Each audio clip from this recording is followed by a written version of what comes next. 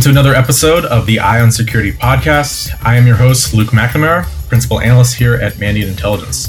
Joining me today is fellow Principal Analyst Yihao Lim, based out of Singapore, where he works on our Intelligence Enablement team. Welcome to the podcast, Yihao. Thank you, Luke. Thank you for having me on the show. So we did a similar conversation last year with Jens Monrad, our head of threat intelligence in EMEA, that was well received, looking at the threat landscape in that region. And I thought we would repeat that format a little bit and try to focus on this year talking about the threat landscape in Asia Pacific or APAC. This is a topic where I think we use the phrase threat landscape a lot in reports and briefings to kind of provide some sort of narrative and structure around the chaos and campaigns and threat activity we see. That can be very difficult to do with a specific subject in a very specific region or vertical. And today we're going to try to do that for one of the largest regions. So we'll see how this goes. But yeah, let's dive into talking about the threat landscape in APAC. I think like any region, it's a mixture of cybercrime, nation-state threats, disinformation. But Yihao, what are some of the characteristics when you think of the types of threats that we're seeing? And maybe also how those threats have evolved over the years. Right. So APAC is very much like any other regions. The threats that we see, like you rightly mentioned, it is similarly like towards most of espionage, cybercrime. We see a little bit of hacktivism. And recently we are seeing more of information operations happening. So it also affects all sorts of industries. We see financial sector being highly targeted, and recently, we are also seeing heavy industries such as oil and gas that's being targeted by threat actors seeking ransomware payments as such.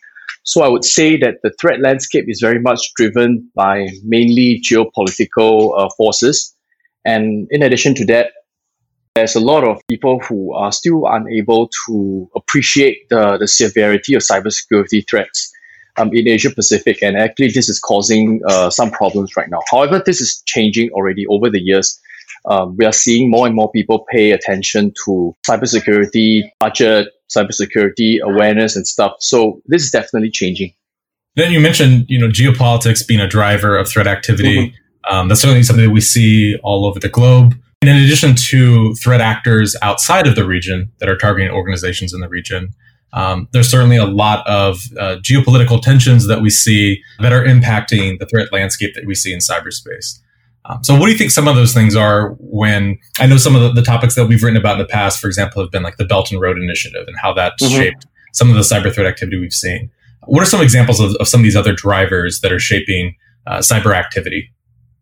Right. So one of the biggest things that we see in Southeast Asia, because I'm based in Singapore, right, would be the South China Sea disputes. So these are incidents that has been occurring over like the last maybe 8 to 10 years, like ongoing court tribunals being ordered and a lot of disputes over the islands in South China Sea. So these have actually drove many sorts of cyber activity, even among the hacktivists. So we have seen like Chinese hacktivists launch attacks on Filipino websites because the dispute was between China and Philippines and vice versa, right? So China, Philippines, Vietnam, Malaysia, Singapore, these are the countries that are actually coming together to state their claims on South China Sea islands. That is one big overarching theme that I've seen driving cyber attacks.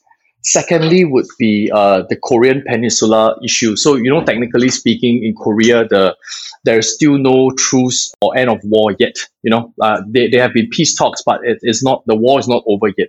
There's still some sort of hostility between the North and South Korea side. So because of that, there's still a lot of tensions between them and a lot of activity from the North targeting the South that we're continuing to see. In addition to that, there's also a lot of elections that are happening this year. In Asia Pacific alone, we have seen Taiwan, Korea hold the elections already. We are expecting Hong Kong, Indonesia, Singapore, India to hold respective state or national elections later part of this year. And we have always also seen before that elections have led to a lot of information operations activity in that country before. Last but not least, the current COVID-19 issue that we see are also making things very complicated because a lot of management of COVID-19 is linked to government performance and like political judgment, criticism, that kind of thing. So we have seen like Mandarin Intelligence have already published something about how Vietnam's actually targeting China's Ministry of Emergency Management, right? So to gain information and insight into how the whole COVID-19 issue is being handled. Yeah, so these kind of stuff is driving a lot of activity in Asia Pacific. Now, one of the interesting things I thought that you mentioned there was the activity from not just disinformation from suspected tied to nation state organizations, as you mentioned, seeing more of that, but some of the long-standing hacktivist activity that you've seen from patriotically motivated hacktivists and some of the defacements and other activity that they've carried out tied to some of these regions. How do you see that shaping activity in the future as, again, you see particular hotspots even within the APAC region? Is there the potential for some of that activity to escalate some of those tensions even further, do you think?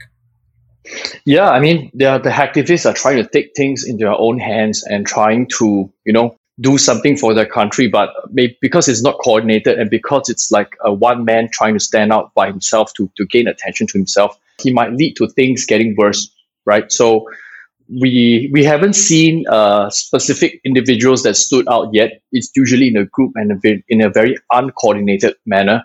But yeah, I would expect that if this kind of things continue to escalate, for example, if the COVID issue starts a hacktivism campaign by countries against countries, that might lead to a lot of relations being worsened between countries because it is becoming very political at this point. For example, in Singapore, we are seeing this earlier in this year, we are seeing the little bit of tension between ourselves and Taiwan because of face mask.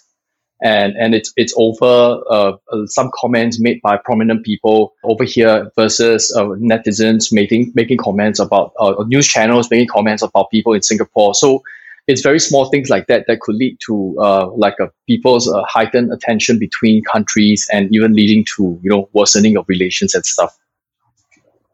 And looking at this more from the government side, certainly there's some well-known threat actor sponsors in the region, North Korea, China, etc. Do you see sort of changes or trends in how other nations in the region are thinking about developing capabilities or how they're approaching cyber strategies as a whole? I would be surprised if no one approached cyber strategies because I'm seeing new actors emerge as well. We have seen some activity come out of India recently that is new. And we have seen I/O that done by Indonesia, reported from the open sources. So I believe every country is thinking about the cyber thing, and its cyber security has become either a new weapon or a new way to defend themselves. So I believe a lot of countries are thinking about it right now. It's just that these activities are still untracked or they are still emerging. So we are currently still looking at them as a form of attack cluster more than attributing them to a specific country at this point. Now, the other part of the equation when we talk about threat landscape is not just the threats themselves, but what does the security posture of organizations look like in the region? And I would imagine, as is the case with every region, with every industry even, you see a wide variation of capability and maturity. When you look at the different sectors or even looking at different nations, what are some of the trends and themes you see in terms of maturity around cybersecurity, how they're approaching this investment into workforces, et cetera? I would say the maturity really is a big spectrum of understanding of cybersecurity and appreciation. But overall, it's definitely improving, and definitely people are paying more attention to the cyber defenses because there's been a lot of big hacks that happen in Asia Pacific over the last 5 years. And these have raised eyebrows about, oh wow, we have to protect this, otherwise our company's reputation will be affected. So I would say that some of the worst that I've seen, as in least mature opinions that I've heard was we only need antivirus to protect ourselves, we don't need anything else. Right now, I'm seeing people ask questions about, hey, why do we need an SIEM solution? Do we need to do threat hunting?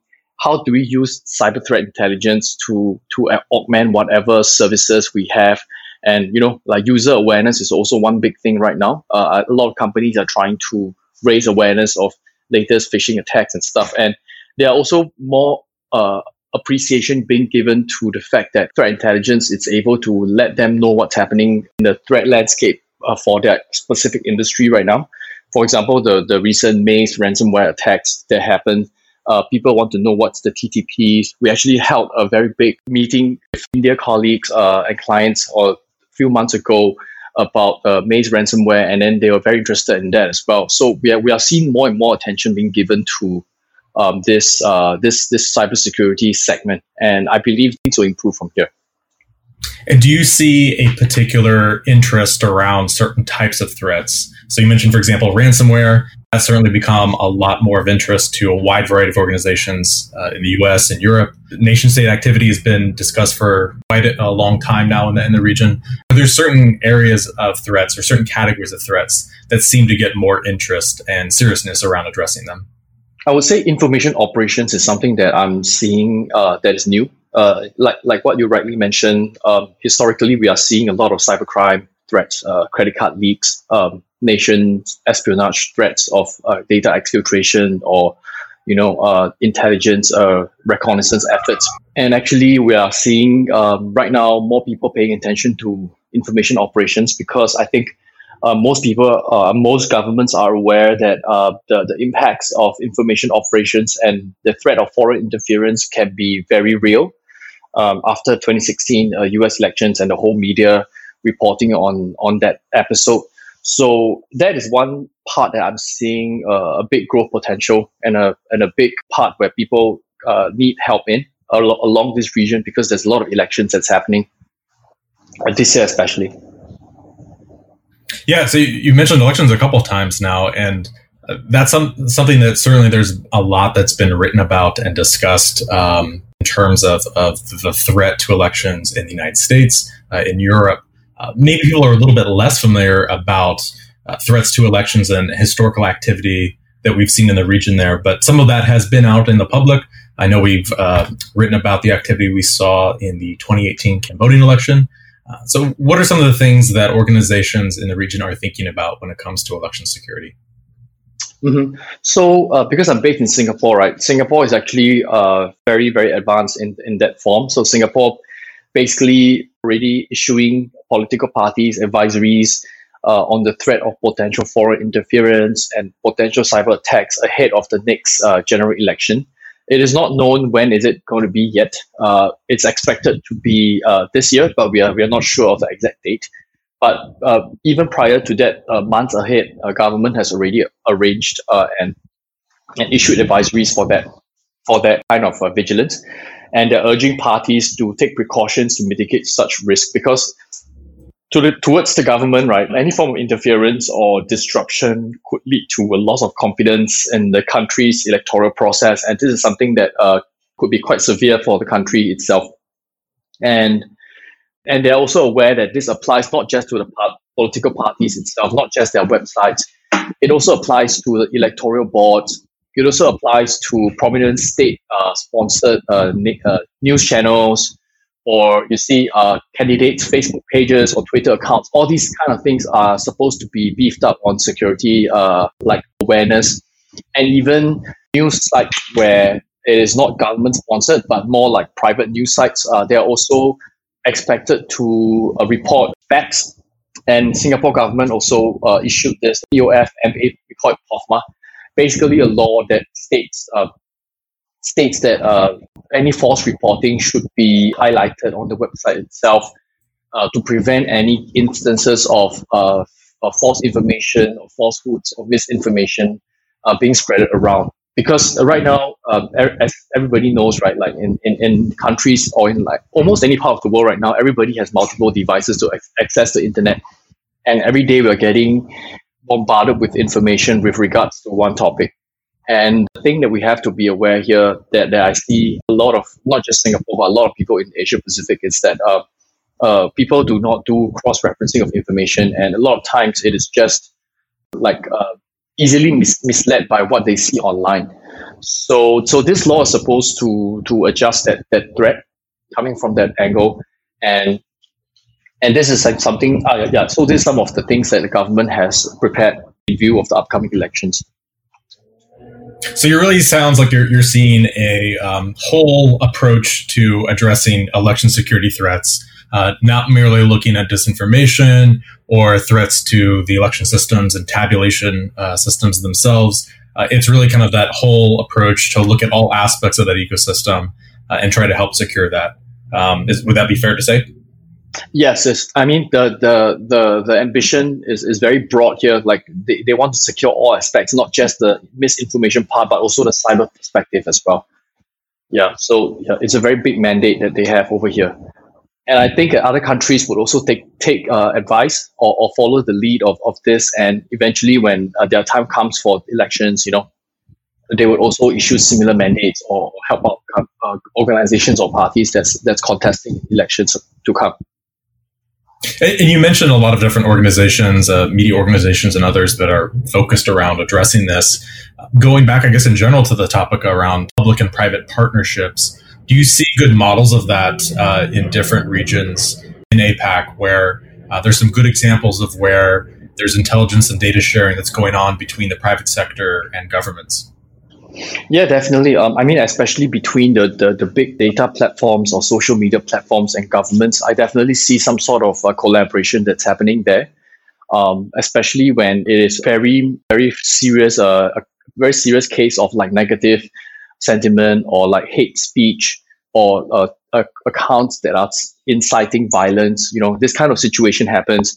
The platforms are definitely working closely with governments to take down these accounts, and prior to that, there's definitely some sort of sharing that's going on between the governments and the platforms. Because honestly, right, it's very difficult for the platforms to closely monitor the content that comes out of every single account because there's millions and millions of them. So sometimes it's just not optimum for them to look at every account because they have to run the platform and stuff. So there's some sort of partnership that's going on that front.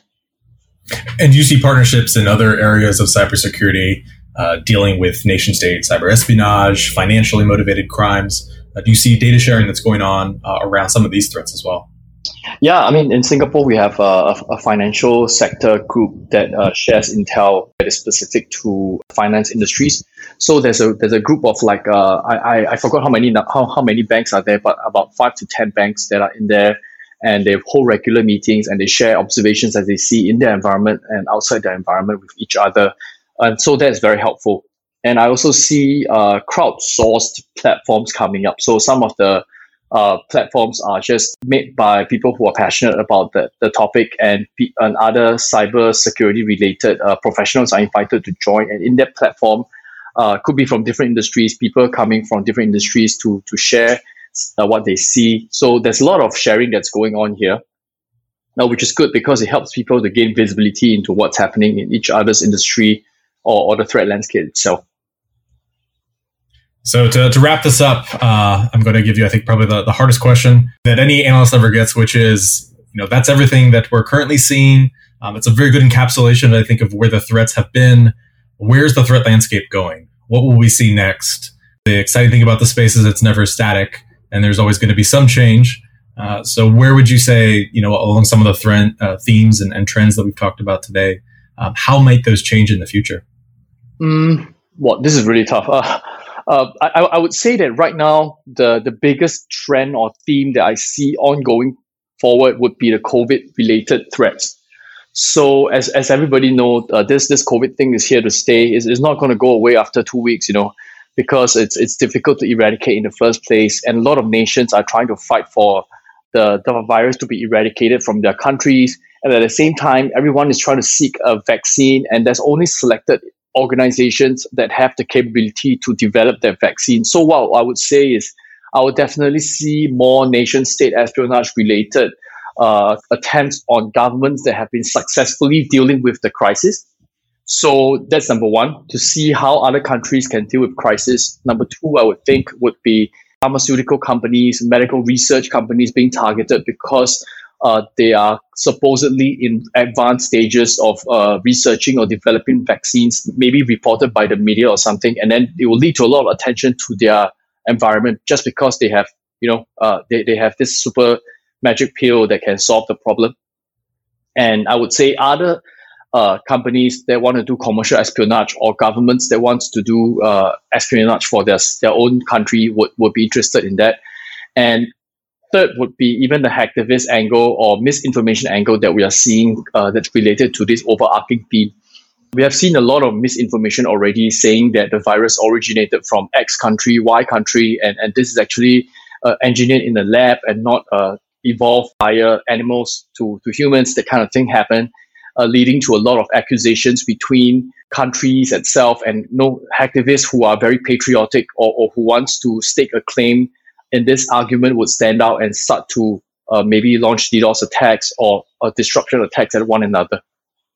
And in addition to that, I would also say this post-compromise ransomware and naming and shaming method would also be here to stay, because it has proven to be very effective when operators such as Maze ransomware or ReEvil ransomware come out and they try to first extort you for money. And if you don't give them money, they will leak your data. And that is what is affecting a lot of people right now. Organizations are very sensitive towards, reputational loss, and this effort has proven to be quite effective for them. And I think that this trend would also be here to stay for a while longer. Excellent. Well, thank you for joining us today, Yihao. That is Yihao Lim, based out of Singapore. Thank you, Luke. On our Intel enablement team. Thanks again, Yihao. Thank you, Luke.